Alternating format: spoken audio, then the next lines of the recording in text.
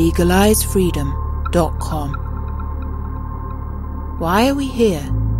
Where do we come from? Where are we going? From the nature of reality to the future of humanity. Listen without limits. Unchain your brain. Change your thinking. Change your life. LegalizeFreedom.com.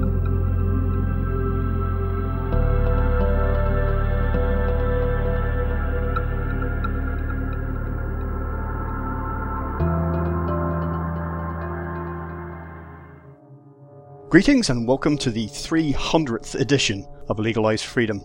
I'm your host Greg Moffat, and my guests today are Colin E. Davis and Melissa Murray, who join me to discuss the 2020 coronavirus crisis. You can help cover my operating costs by visiting legalize-freedom.com. You can spell legalize with an S or a Z, and clicking on the donate button. You can also follow me on facebook.com/legalizefreedom, youtube.com/legalizefreedom1, and Twitter @legalizefreedom. In this two-part show, we examine some of the inconsistencies surrounding the official story about so-called COVID-19 and the heavy-handed government response to it. Was crashing the global economy and bankrupting millions of people really an appropriate response to a disease that has thus far killed the equivalent of the population of a large town? We also consider the acquiescent and apathetic public reaction to lockdowns, bans, and other draconian restrictions, and potential future implications for individual freedom. The real pandemic, as it turns out, is fear. Whether this coronavirus outbreak occurred naturally, was deliberately engineered, or somewhere in between, the powers that be have a habit of never letting a crisis go to waste. Whatever the truth may be, seismic shifts in society are already underway, and in one or more important respects, the lives we once knew may be gone forever. Contemplate how swiftly your lives have become like the lives of others. Nervous curtain twitching, nightly pronouncements from the party on the telebroadcast unit, and constant chatter about what is and what is not available at the food distribution centre. Will this Orwellian vision really become the new normal? As ever, that's up to us. Hello and welcome, Colin and Melissa. Thank you so much for joining us once again on LegalizeFreedom.com. Thank you, Greg. Thanks, Greg. It's great to be back. Be here. Yeah. It was actually back in 2016, believe it or not, that you guys were last on with me, and that's not long after your book had come out. That was called Shadow Tech: Cracking the Codes of Personal and Collective Darkness. We did a two-part show on that. If folks are interested, they can find a link to that on the web page for this chat. Before we dive into today's talk, just to tell listeners a little bit about yourselves. Yeah, okay. Well, we're both lifelong artists. We're professional musicians, but we're also metaphysicians and esoteric alchemists. And as you said, in 2015, we released the book Shadow Tech.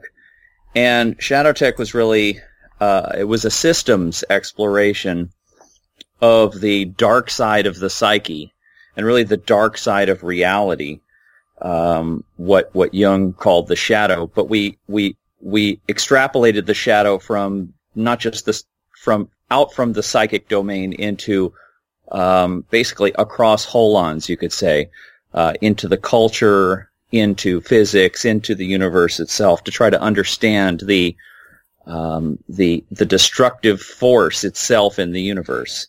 And so that book was an exploration of that, and it was to help ourselves, understand our own destructiveness and to understand human destructiveness, and to share these concepts with other people. And so, I mean, there's much more work that needs to be done, but that was an introduction to this work. And is there anything you wanted to add, Melissa? Yeah, so we've also created music based on the same concept, kind of a right brain. It's called the O1 experience, or the 01 experience, if you want to look it up.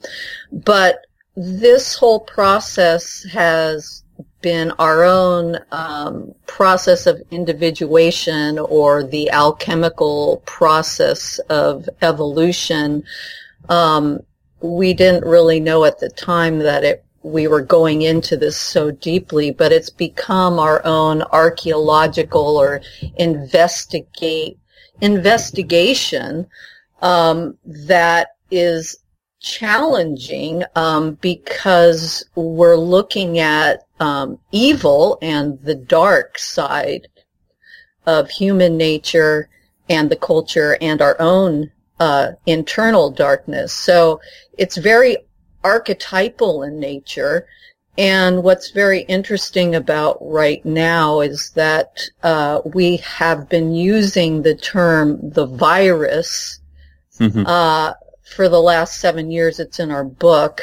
And so it's very archetypal for us. Yeah, we've been using this term virus sort of as a it's kind of like how the way the term the devil was used. Basically, it's just sort of a general term to that points to an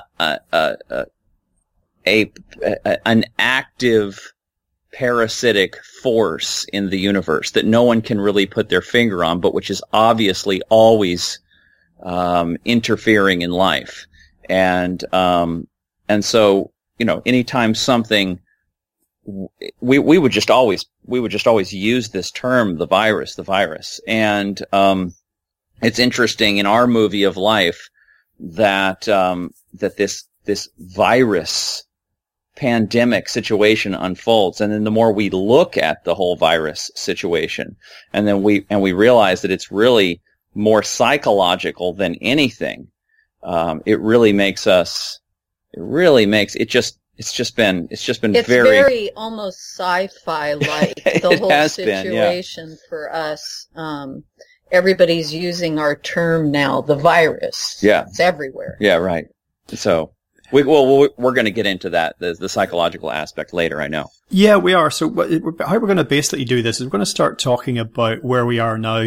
And if anybody's listening to this in the future, here we are, the three of us caught in the midst of the so-called coronavirus crisis of 2020. So we're going to look at how this is unfolding, where we are now, some of the more tangible, practical aspects. And then, as you said, we're going to go deeper, darker, and try and look at what other dimensions there are to this. Because as with anything playing out on this planet, there is a psychological dimension to it. In fact, I think that's really what rules the species.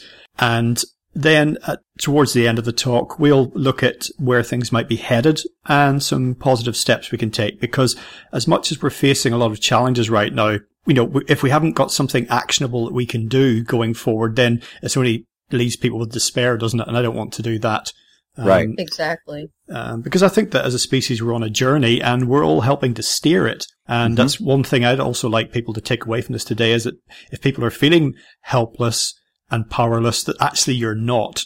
But of course, we're taught and we're socialized from cradle to grave that that's what we are. So, to get things started, I have to say that, we've all been around the block a few times as far as geopolitics and world events and, just living life goes. Right. And when this started to unravel, now, unlike 9/11, which of course there was a build up to that, but it's kind of happened overnight. It was just suddenly there one morning in New York City and it happened. For a lot of people, that was the first they knew of it. Right. This particular situation has had a bit of a build up of a few months. A lot of us became aware just before Christmas and just after that there was something happening in China that was big. But it's overtaken the whole globe very quickly since then.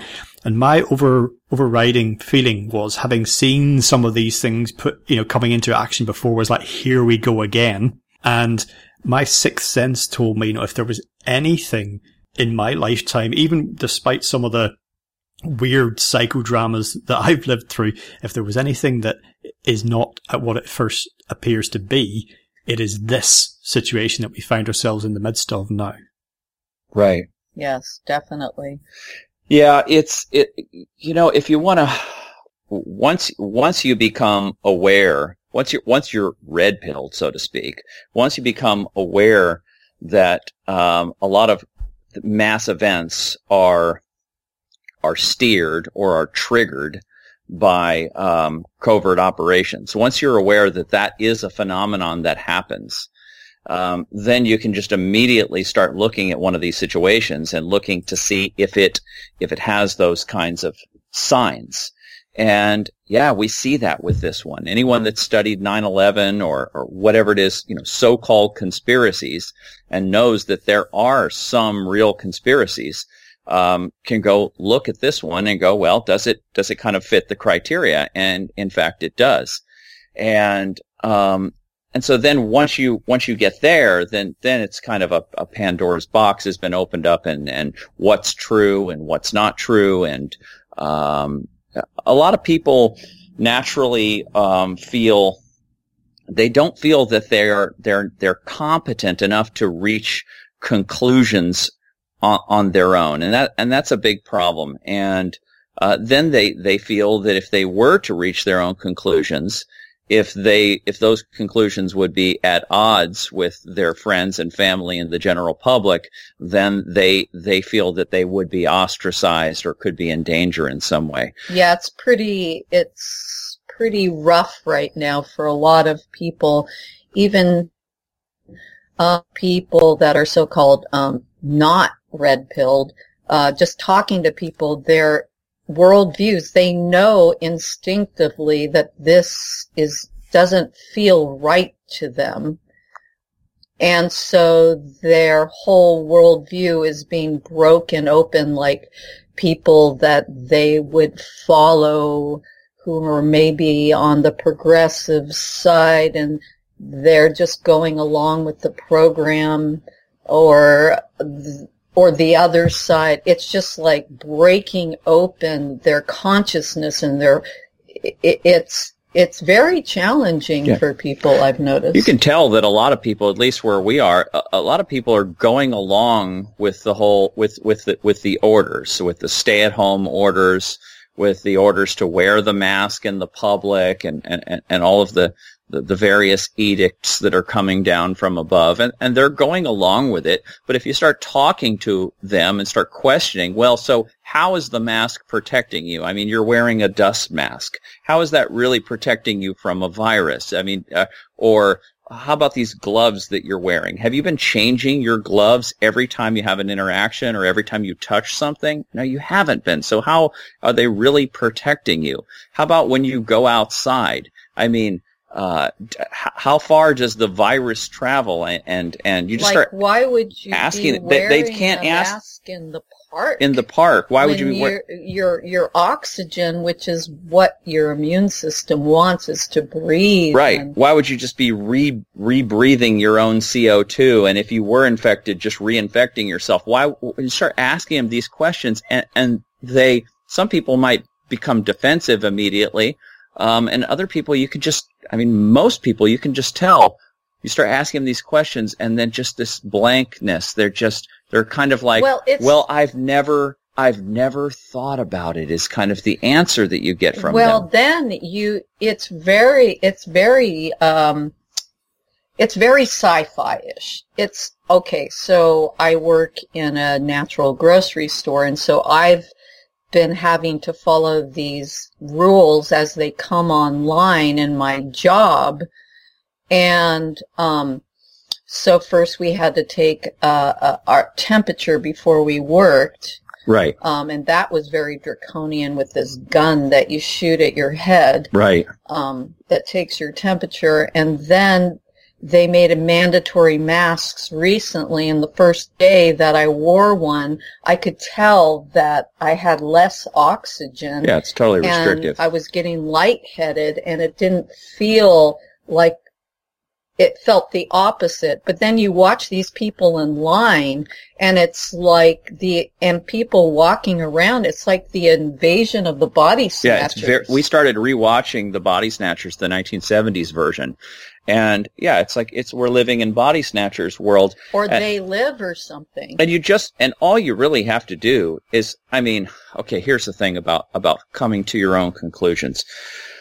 I'm coming from a perspective that's a little different from most people. I spent really thousands of hours investigating 9/11, and I worked as a mortgage fraud investigator, as a mortgage analyst, and I did again, thousands of hours of research at tracking down connections and putting things together and connecting dots and that kind of stuff. So to me, it's pretty natural to just start using search engines and just start going, okay, well, let's find out what a virus is. Let's just start with the basic stuff. What is a virus? Let's go to Wikipedia. Let's look at, let's put in communicable disease into Wikipedia. Let's look at that. And just kind of get a basic understanding of what is a virus, what's communicable, what's not. Put in vaccine efficacy. I mean, just put in certain terms that will start to pull up some data, and this is all mainstream stuff, and just come to a basic understanding of what it is that you're dealing with, and then start looking at what you're being told.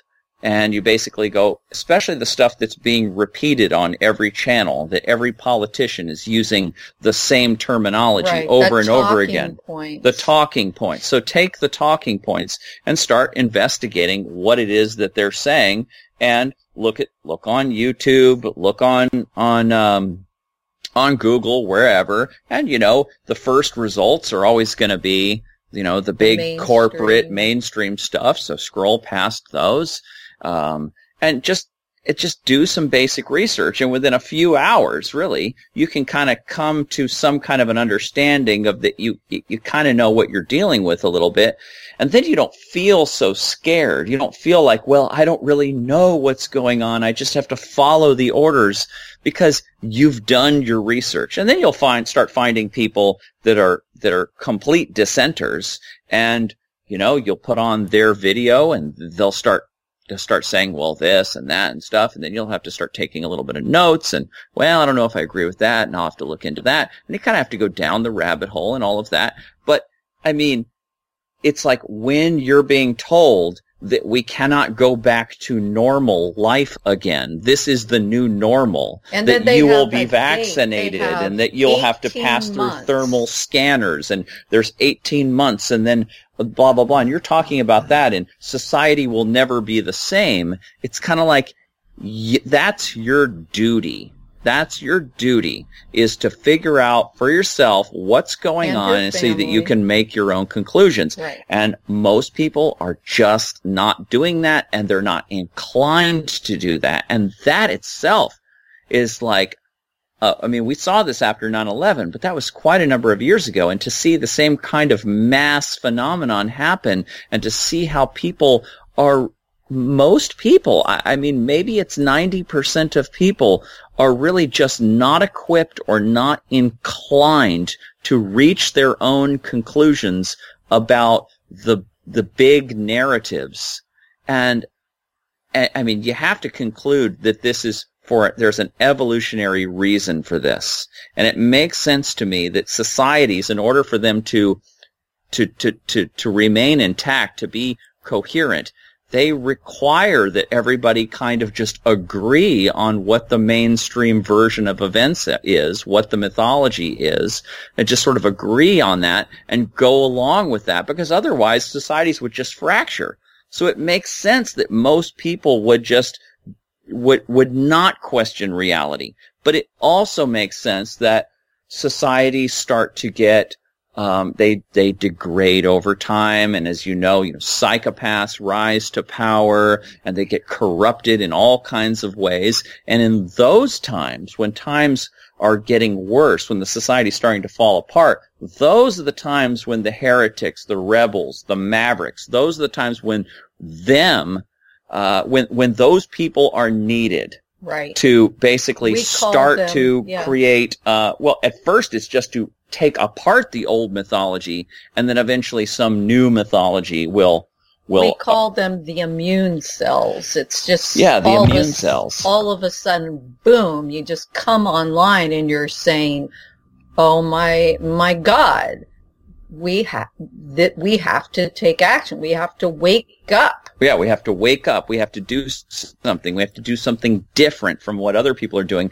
These are all lemmings going off a cliff, and we have to do something different, or we're all gonna die. We're the immune cells of the body politic, basically. And it's Emperor's New Clothes as well, isn't it? Having someone standing up and just saying, look, this is what's actually there. You guys are seeing something else. I can see clearly what's in front of me, and I'm not afraid to call it what it is.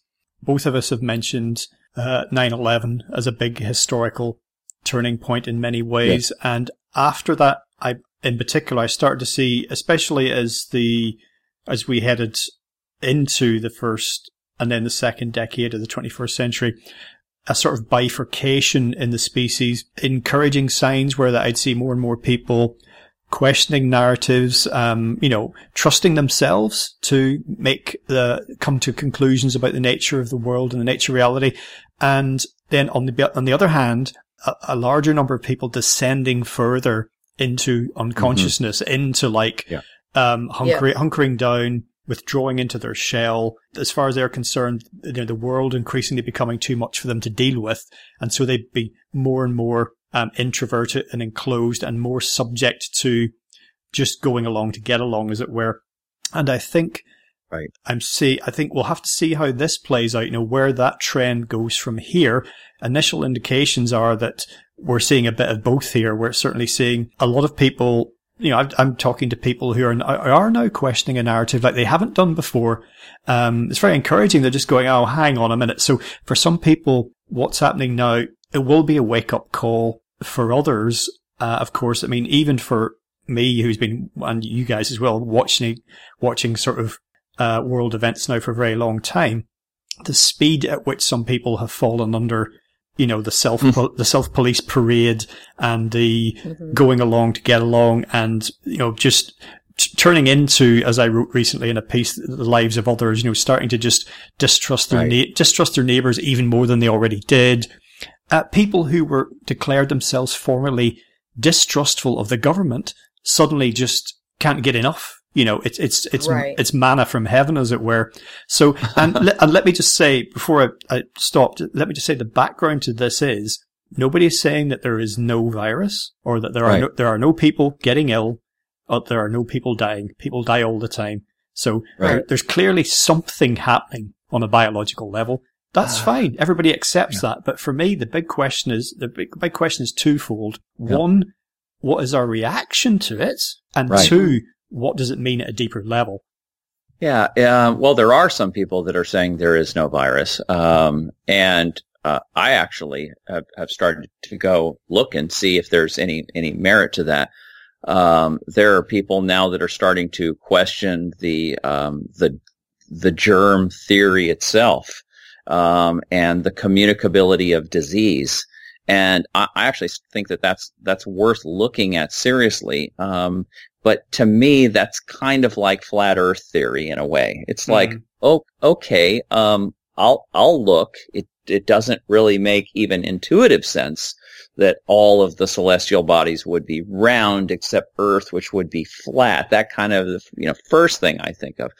But okay, I'll look at it, and then, you start looking at it, and they just start loading you with all kinds of kind of mismatched data and stuff. There's a lot of misinformation that comes out in these kinds of events. Yes. And I believe that some of this is socially engineered or psyops. So you have to be very discerning when you're looking at information. Yeah. And so I'm not prepared to say that there is no virus, but it's kind of like it's the same thing of what's happening when you're triggered psychologically. People that are triggered by Donald Trump and say that, he's a tyrant or whatever, and he's narcissistic and all he cares is about is himself and all of this. And you know what? There's an element of truth to that. But the thing is that that's triggering you into this enormous reaction. Right. And that becomes pathological. So it's the same kind of a situation in the culture where you have a trigger, you have a real virus, but then it results in this exponential reaction that becomes hysterical. Well, it's the fear. Yeah. It's basically fear of death. Right. You're getting, whether it's socially engineered, I believe that part of it, this is socially engineered. Yeah. Maybe it's a drill. There was a simulation. There were multiple simulations in 2019. They've been talking about it for a long time. Bill Gates is all ready, and ID 2020 is all ready to go. But the fact is that when you hit people, 9/11 was a little different because, yes, a lot of people died. But in this case, it's saying, if you don't follow what we're telling you to do, wearing the masks, social distancing, then your family is going to die. Yeah. And you might die. Right. That's what they're saying. So it's hitting... Right. You're endangering all of us. It's hitting people right in the deepest part of their own fear, which is fear of death. Yeah, it is. It's the most... And this is why... Biological. It's like going into basic survival. Right. So I respond to that with, today is a good day to die. Right. I respond to that by going, okay, what am I okay to die today? Am I okay to catch a disease and just die or fall off, a stair and die? Am I okay if I died today? Is there anything that I should have done? Is there anything I've left undone that needs to be taken care of? And you want to be able to say, no, I've taken care of everything. I could just go today and I'd be okay with that. And that's kind of part of doing basic shadow work, really. That's true. But see, also where it's getting people, and this is the more feminine side, is their families, their loved ones having well, it doesn't affect children, as we know, at least. But your parents having to face your parents' death, or you're taking care of other people. Yeah, would I be okay if I gave grandma the coronavirus and killed her? Right. That's what you're saying. Exactly. And and that's why it's so important to do research and to come to your own conclusions. And if you just do some basic research, you'll find out that the chances of you catching the virus and or of you getting hurt from it, or even of grandma getting hurt from it, are very slim. And it's our relationship with death in general in our culture. It is. In previous cultures, they had a very large place for death. Yeah. Yeah, it was part of life. Yeah, we're just manically afraid of death. Yeah. Yeah. You see, well, we're already getting into metaphysics here that just shows how that is central to all this, because every topic we get into, we get sucked towards metaphysics, because that's where the heart of it lies. And what you were talking about, the fear of death and being a good day to die, I encountered that in a Sufi idea, which is to die before you die. Exactly. Which is to go through that process, almost of imagining it, to go through that process, within your psyche, within your soul, so that you have faced it as much as you can while your body is still alive, so that when you come face to face with actual physical death, if you have time to think about it, you don't just get hit by a bus. But if you have time to contemplate your own death and you're actually staring it in the face, it's not quite so frightening if you have gone through that little death. Daily contemplation upon your own death. I've been doing this since I had cancer, and then I healed myself of cancer naturally, which kind of red-pilled me because I saw the evilness of the medical system and how they were making money off of people being sick. But I've been accepting my own death for many years now. Yeah. And then when I start getting into the deeper shadow work, it's a continuation of that, of just letting go and contemplating death and what it means. And it's very freeing. It's very freeing. It is. It's when we start talking psychologically and we start talking about shadow work and stuff, this is a big part of it. Yeah, well, we're going to be getting onto that in a few minutes. A couple of more dimensions we've already touched upon of what's happening right now. I mean, we're talking about people's fear of death specifically ruling their lives. In many ways, the point of life is death. We see them. It's almost like what we come here to do, if you see what I mean. To live and to die. And death is an inextricable part of life. You know, if you look out at the natural environment, you see death everywhere. And I don't necessarily mean the nature red in tooth and claw, but just something as simple as like, you know, plants dying and turning to mulch and then new life in the spring, you know, and just because our lives appear, well, firstly, we don't think about our own mortality, but our lives compared to that of like a daffodil, our lives appear so long, if you see what I mean. Right. But really in a cosmic sense, it's just a blink of the eye. And of what we're talking about pandemic, about the pandemic here, fear is the deadliest pandemic because, as you know, fear or stress or any of these extreme negatives can basically kill someone. Even if you're already ill, fear and stress can kill you off. How many people currently, not even in hospital, but maybe just a little bit vulnerable or frail, are going to die basically out of fear of this? You know, they become, we all become carriers of it if we're not very careful. You know, people acting out of fear. We're seeing that now everywhere, even, you know, writ large, and even in the pettiest things. And if all of this, I mean, a few dimensions of like the official reaction to this and the official narrative and the media narrative, everything else, which is meant to be about helping people, about bringing us together, about uniting us, about putting up a united front against this, about supporting people, supporting health workers, supporting the vulnerable. That's the rhetoric, but the reality is 24/7 terror of and like surveillance. Since when did the government really care about human life? All of the lies that have taken us to war, all the millions of people that have been killed, assassinations, just massive amounts of covert testing on human beings. And so, since when did the government really ever care about the average person? Well, that's about grandma. That's one of the things that made me that really made me question this was when the official story started to develop.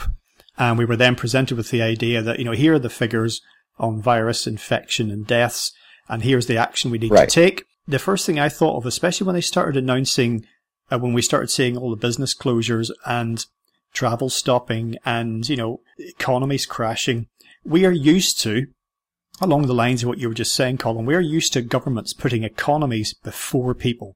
Yeah. They will readily put business ahead of people's lives. Oh, yeah. And now we're being asked to accept that to potentially save the lives of a few thousand people in a few countries, that they will, for example, I'm not quite sure, but I think in the last few days I read a story about 30 million Americans in 1 week applying for income assistance, you know, employment benefit.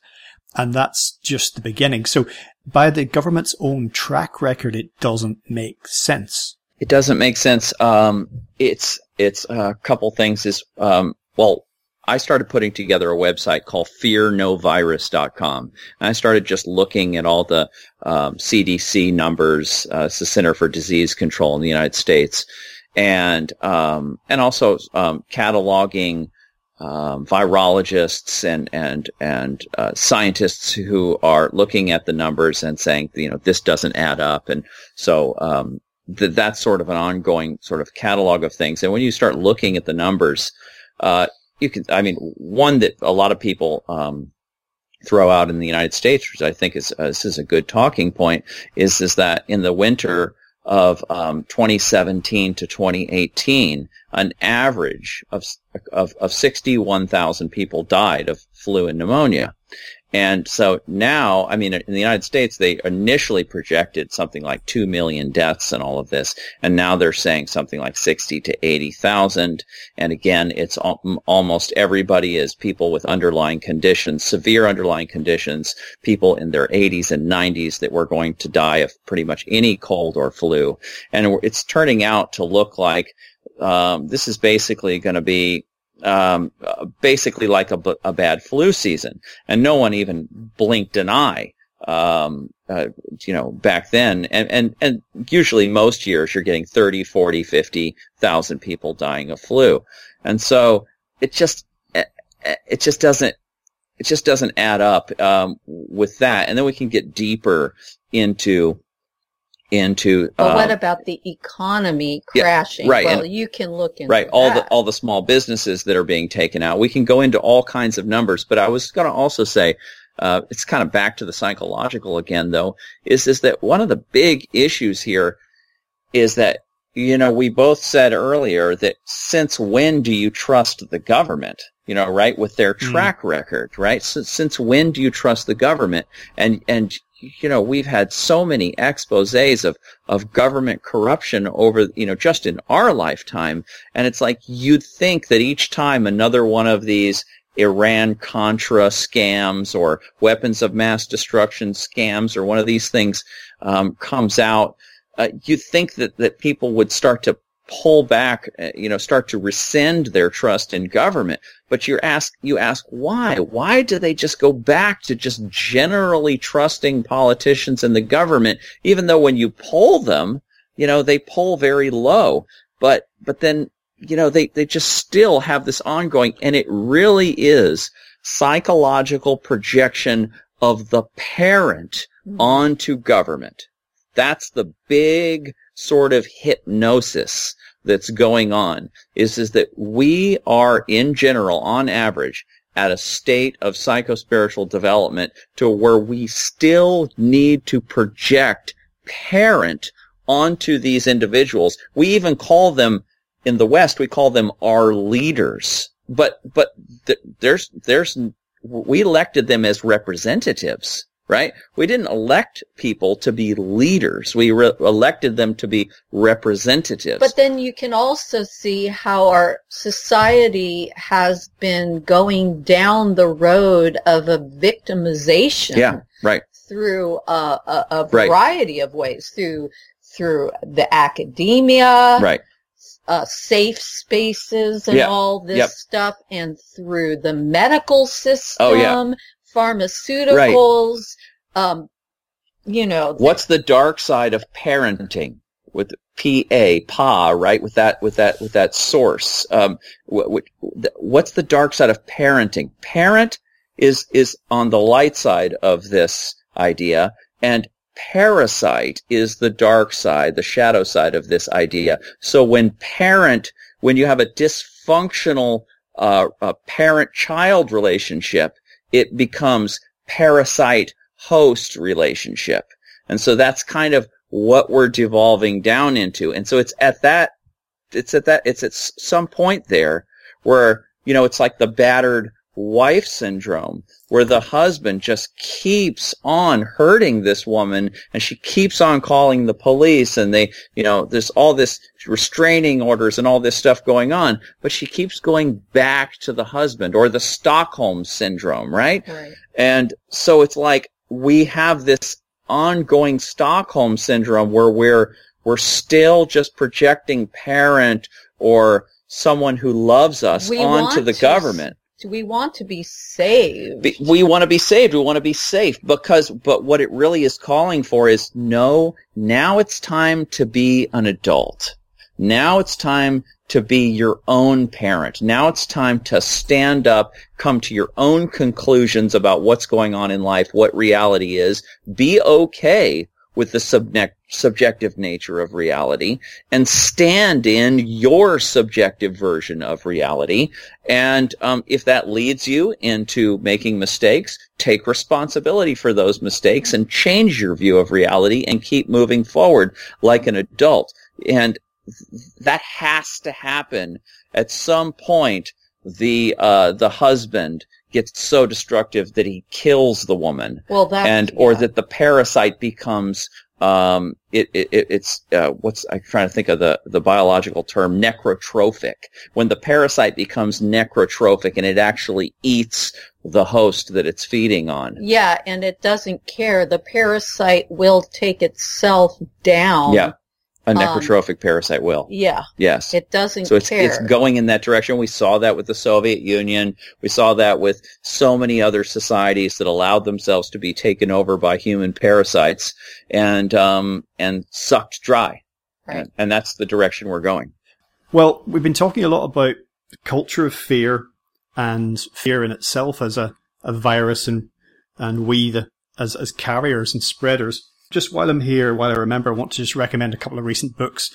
If you guys haven't read them yet, you might like to. Certainly any of the listeners will probably get quite a lot from it. First one is How Fear Works. Culture, Fear in the 21st Century. That's by Frank Furedi, I think you pronounce it. He's an English academic. The other one's by another Englishman. The Madness of Crowds. Gender, Race and Identity. And that's by Douglas Murray. Now that's not for, not for the faint-hearted, but I think that anybody who's with us so far in this will probably get a lot out of those two books. You were talking earlier about people who were, formerly perhaps a bit skeptical about government, who suddenly seems to have, fallen into their open arms immediately in the wake of all this. You can say exactly the same about the media. Now, of course, billions of people just lap up whatever comes out of their television unquestioningly. But there have been, generally speaking, growing numbers of people have been a bit skeptical. And you see this online. Alt media has done very well in the last 10 to 20 years. Even it's got its own problems as well. But people are looking for alternatives. There's no question about it. They're looking for something different from the official narrative. And yet, in the light of what's happening right now, all of this media hysteria, it seems to be, as we would see it, has seen many people switch from being, you can't trust what the papers say, and you can't trust the BBC, and you can't trust the main networks, into absolutely eating up all the numbers, all the figures, and all the advice and everything. They're turning to them almost like it's a time of war. It's like, back in the Blitz. So we must turn to the BBC for the truth, But why, again, to echo what you were just saying, Colin, why would people think that they were suddenly going to have an epiphany and start not having their own agenda and not putting their own spin on things? And a couple of examples that I like to quote, they go back a few years now. They go back, one of them to the wake of 9/11. And I watched a clip online, and a guy was filming in an airport, JFK possibly, and it was just after the full body scanners had been introduced after 9/11. Yep. And there was a TV crew there, and they were interviewing passengers going through the airport, asking them what they thought about the new security measures. And this guy was sitting to one side, filming with his phone, unbeknownst to the TV crew. And his clip showed them speaking to almost 10 different passengers coming through, and they were all just really disapproving. They thought, this is ridiculous. This is an assault on our privacy and our dignity, having to be treated like prisoners, being scanned like this. But at the end, they talked to one, God bless her heart, one little old lady who thought, this is for our own safety. It's really necessary and it's really important that we do this, and, that nice Mr. Bush says, and guess which one they used on the nightly news, Of course.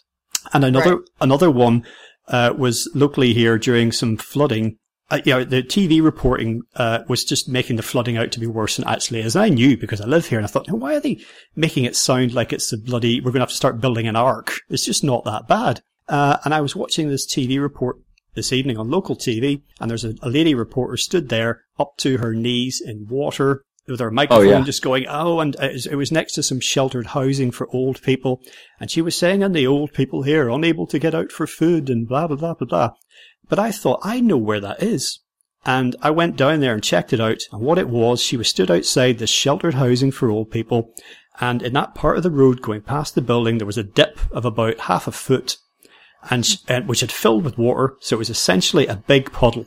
She'd stood in the middle of the big puddle. The cameraman had done a close shot, so it looked like the whole road was flooded. Now, these might sound like fairly trivial examples, but if so-called professional media people will do this in all honesty, skew this and put it on national networks for our consumption, why would we think that would all suddenly go out the window and they'd suddenly become saints? Because the situation that's happening now is as it is. It doesn't make sense. Well, I mean, it's like we've been down the rabbit hole so far and for so long, and to see those kinds of antics, it's like they're all over YouTube. You can look at there's a really famous one of CNN, the first Gulf War, right? And it is so laughable how anybody could think that was real, Right, where the guy did a whole television report from inside a studio with a fake palm tree, saying he was in Saudi Arabia, and they were on. There was mustard gas or something being released, and they start putting on gas masks and the fans blowing and stuff, and they're saying, "Oh my God, this was in what? When was this? Was 1991. It's a whole fake scene, and somebody that worked in the editing room there released the original tape at some point. Yeah, anybody can look at it. The anchor was laughing in between takes of going, "Oh my God, I can't believe we're doing this." And they were just totally making up a whole fake scene, because they weren't there in Riyadh, Saudi Arabia. They were in New York City or wherever. But the thing is that a lot of people have woken up to the fakeness and the manipulation and the social engineering of mainstream media. Yeah. But it's much more insidious. It's becoming in the social media networks. It's coming in alternative media. And that's why we keep saying how discerning that you have to be with all information. And really, this is where it gets back into the psychological realm, because you have to be able to go find where your own intuition, the deeper nature of your own strength as an individual, as a free human being, to be able to recognize when you're being lied to and manipulated, and what feels is true. And it's and the psychological. I mean, if you just I remember one of the first times it really dawned on me sort of the mindset of media people is there was an independent reporter who got a press pass into the White House press briefing room. This is probably in this is a couple years ago, and when they were doing daily press briefings. And he just had his phone running and stuff. And, before and after the actual official press briefing, you could hear the reporters talking to themselves and everything. And it's kind of like it gave you a picture of kind of where these people are at. And then, you just a lot of the press briefings with the media, even now, you hear the questions that are coming out of these reporters to Donald Trump often. And you just ask yourself, I mean, these questions are stupid, and they're childish, but I know, that they're being asked by their producers to ask these questions. But you basically realize how immature and childish the press corps is, and these reporters are. They're really not very advanced people at all. It's all hard to believe that they even have degrees. They're really not competent to do this job well. But in addition to that, there's, how could you work for a news, how could you work for a newspaper or a news outlet of any kind where, this kind of fakery is going on, where, they're arranging for protests and they're just arranging for the scene to look a certain way. I mean, what kind of person lives with that and doesn't just say, okay, this is fake and I'm not going to work for this company anymore? So you realize that there's, it's a mindset that's not only immature, but it's corrupted. It's a corrupted, pathological mindset. It's very immature and kind of like, it's kind of like the games that seventh graders play in school and stuff. It's just kind of very childish and petty tit for tat kind of mindset. And it's not only that, but it's accustomed to just letting fraud just roll by. And it's like, man, it's a whole, the media itself. This is not like real investigative journalism like what Glenn Greenwald and John Pilger and these real investigative journalists are doing. But this is just the whole mainstream kind of media culture. It's just kind of a gross, icky, immature, and easily corruptible kind of mindset. And it's just like, it's just like, it's just gross. And it's like, this is where some people are at. And the fact that these folks would have influence and that they could actually help to, that we would be, taking advice from these people. It's just, well, people don't know because the whole thing is constructed. The producers and the editors, they're cutting up everything to give you this pre-packaged thing, and people don't see what's going on in between or behind it. But this has been going on for many, many years. It's been getting worse and worse over the last several decades, yes. I just put this online, and I think it's a really excellent documentary, the JFK one. Yeah, Evidence of Revision. Evidence of Revision. Best JFK documentary series, because all it is clips. Right. From that time, television clips. Yes. That document the process of that investigation into the JFK and the Robert Kennedy and the Martin Luther King assassinations. Right. But you can see, even at that time, how the media was manipulating the situation. Yeah, how the narrative changed from day to day. It would be like on one day, Dan Rather or Walter Cronkite or whoever it was would be reporting, that the police are investigating multiple shooters and such, and we'll keep you updated.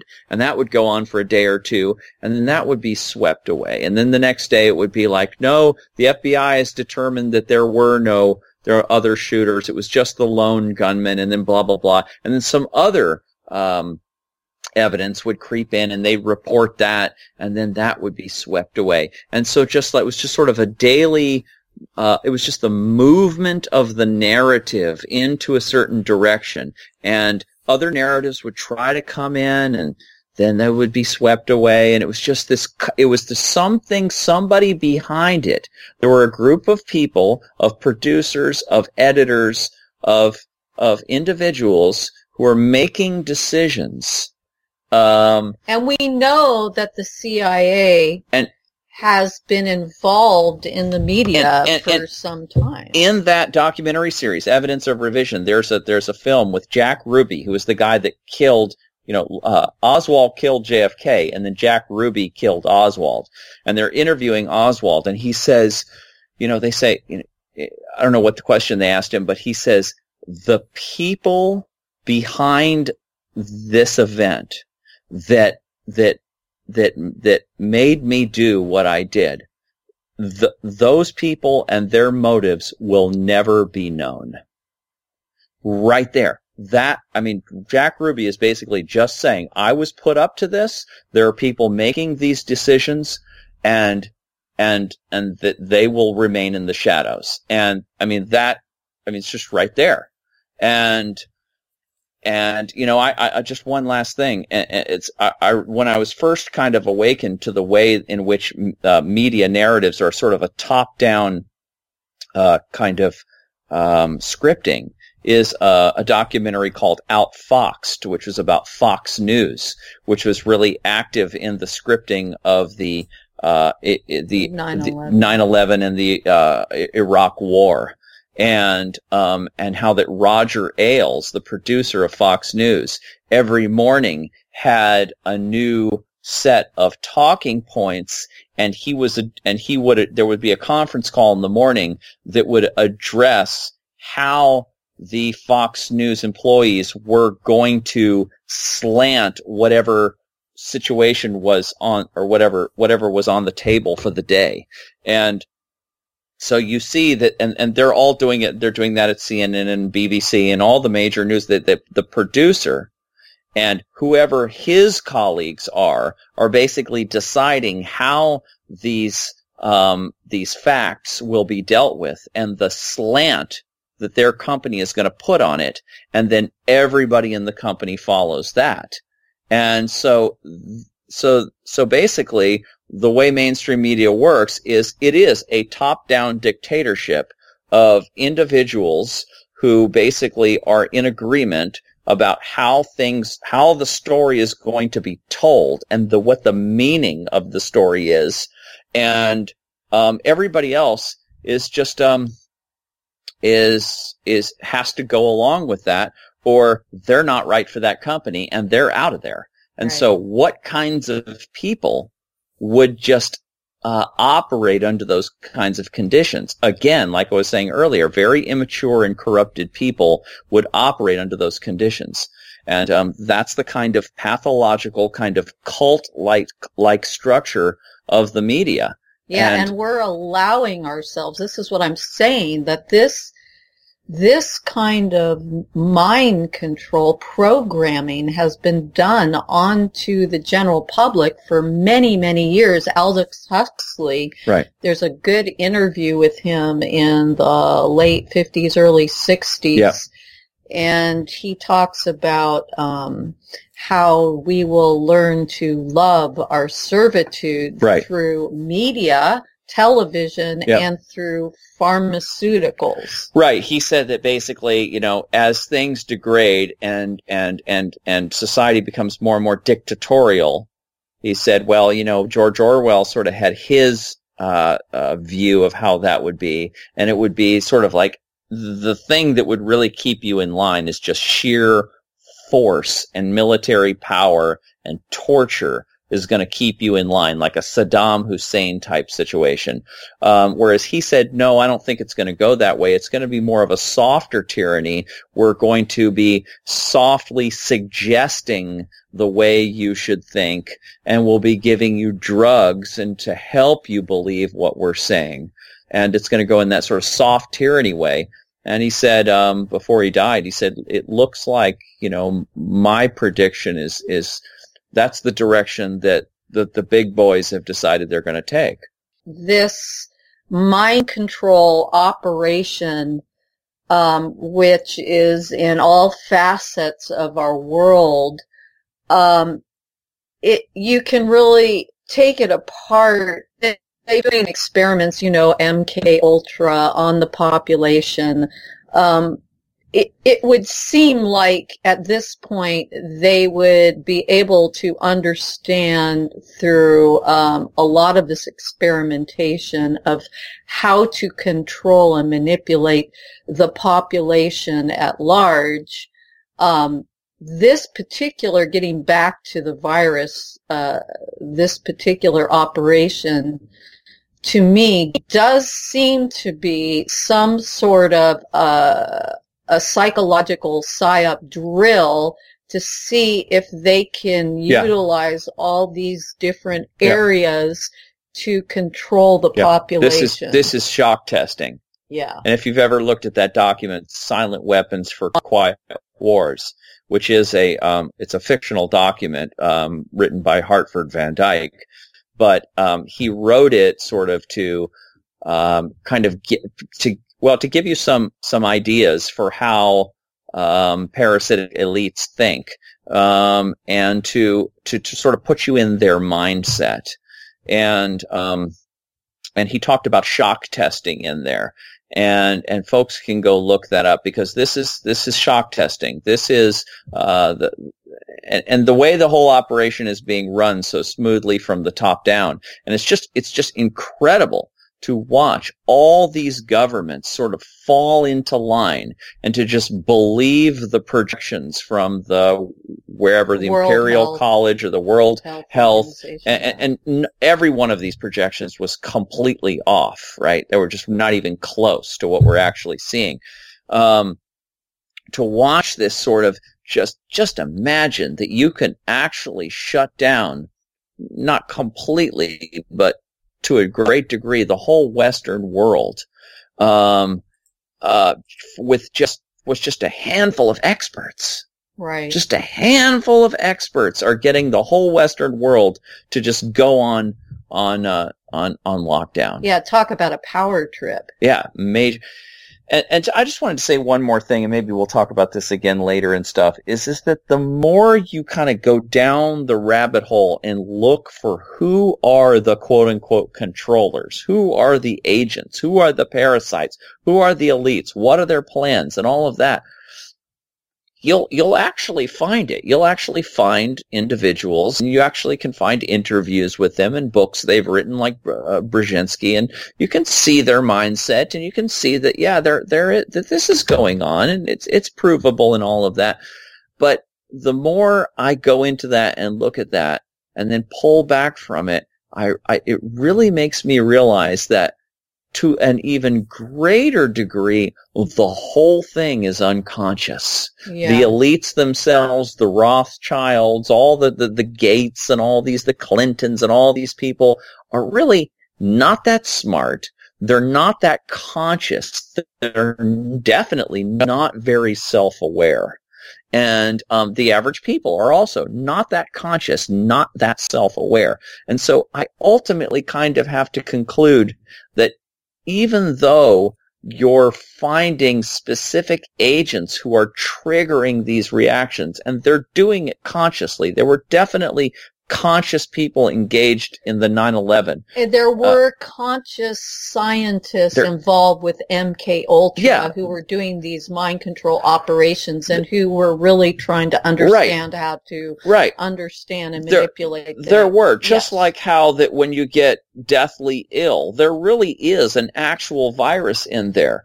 But why is it that you get deathly ill when you have some of this virus in your body, but the next person over here that has that virus in their body, they don't get deathly ill? So there are much bigger unconscious processes going on in the body politic where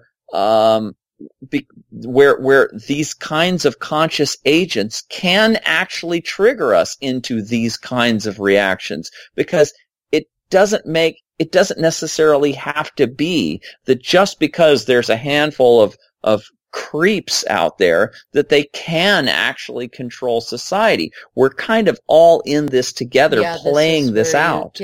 You get into the metaphysical nature of this whole thing as like a collective movie. Yes, it really is. It's a collective dream that we're all in together. Well, perhaps that's where we should go next, really. One parting thought on a sort of a more worldly level is you're talking about what Aldous Huxley was saying there, and the sort of our servitude, but also a soft tyranny. There's a lot of people right now who are worried about hard tyranny, about people being dragged from their homes and forced vaccinations and drone surveillance 24/7 and gulags.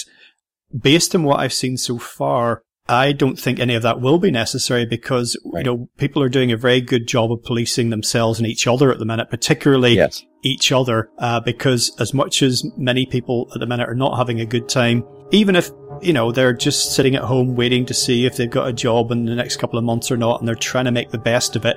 There's a lot of other people who are psychologically really suffering here, but there's a small subset of people who've been waiting for this moment like all their lives. Like little Hitlers, and we all know some of them. That concludes part 1 of our interview. Be sure to tune in next time for part 2.